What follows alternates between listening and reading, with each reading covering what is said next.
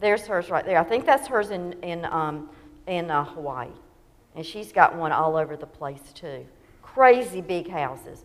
I don't even think we have houses these big in Rock Hill. Crazy, but you've seen them on TV and everything. Do you think if you were to enter one of these homes, let's say Taylor Swift, one of her many homes, what would you expect to see? Do you think it would be fancy inside? Probably. Do you think it would be clean? Yeah.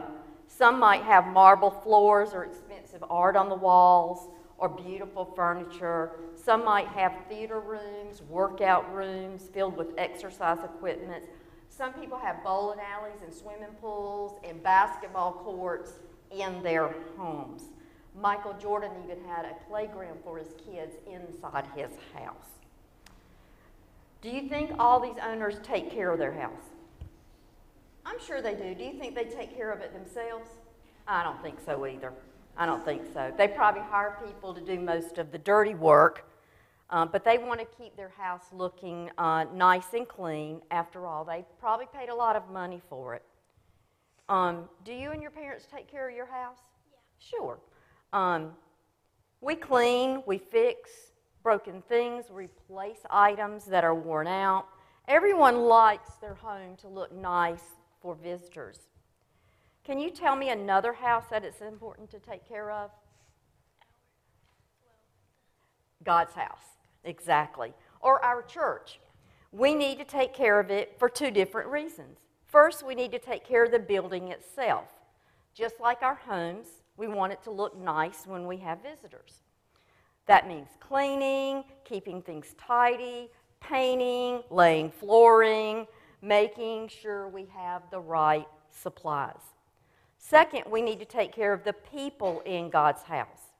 If you went to a party at Taylor Swift's house, do you think you would be ignored? Maybe, but probably not. I'm guessing there would be so many people there greeting you, making sure you had something to drink or eat, showing you around. In other words, they would make you feel welcome. Well, we need to do that here too. We need to make sure that everyone that walks through our doors feels welcome. They need to feel the warmth of God's love so that they will want to come back and learn more. However, we not only have to take care of the people inside our church, we need to take care of the people outside of our church too. We need to be inviting people in so we can fill God's house. If we fill up, we'll just start talking about expanding the building. But wouldn't it be amazing if we could reach 1,000 people? Be kind of cool, wouldn't it? It would be a lot. We'd definitely try and find some place to put them.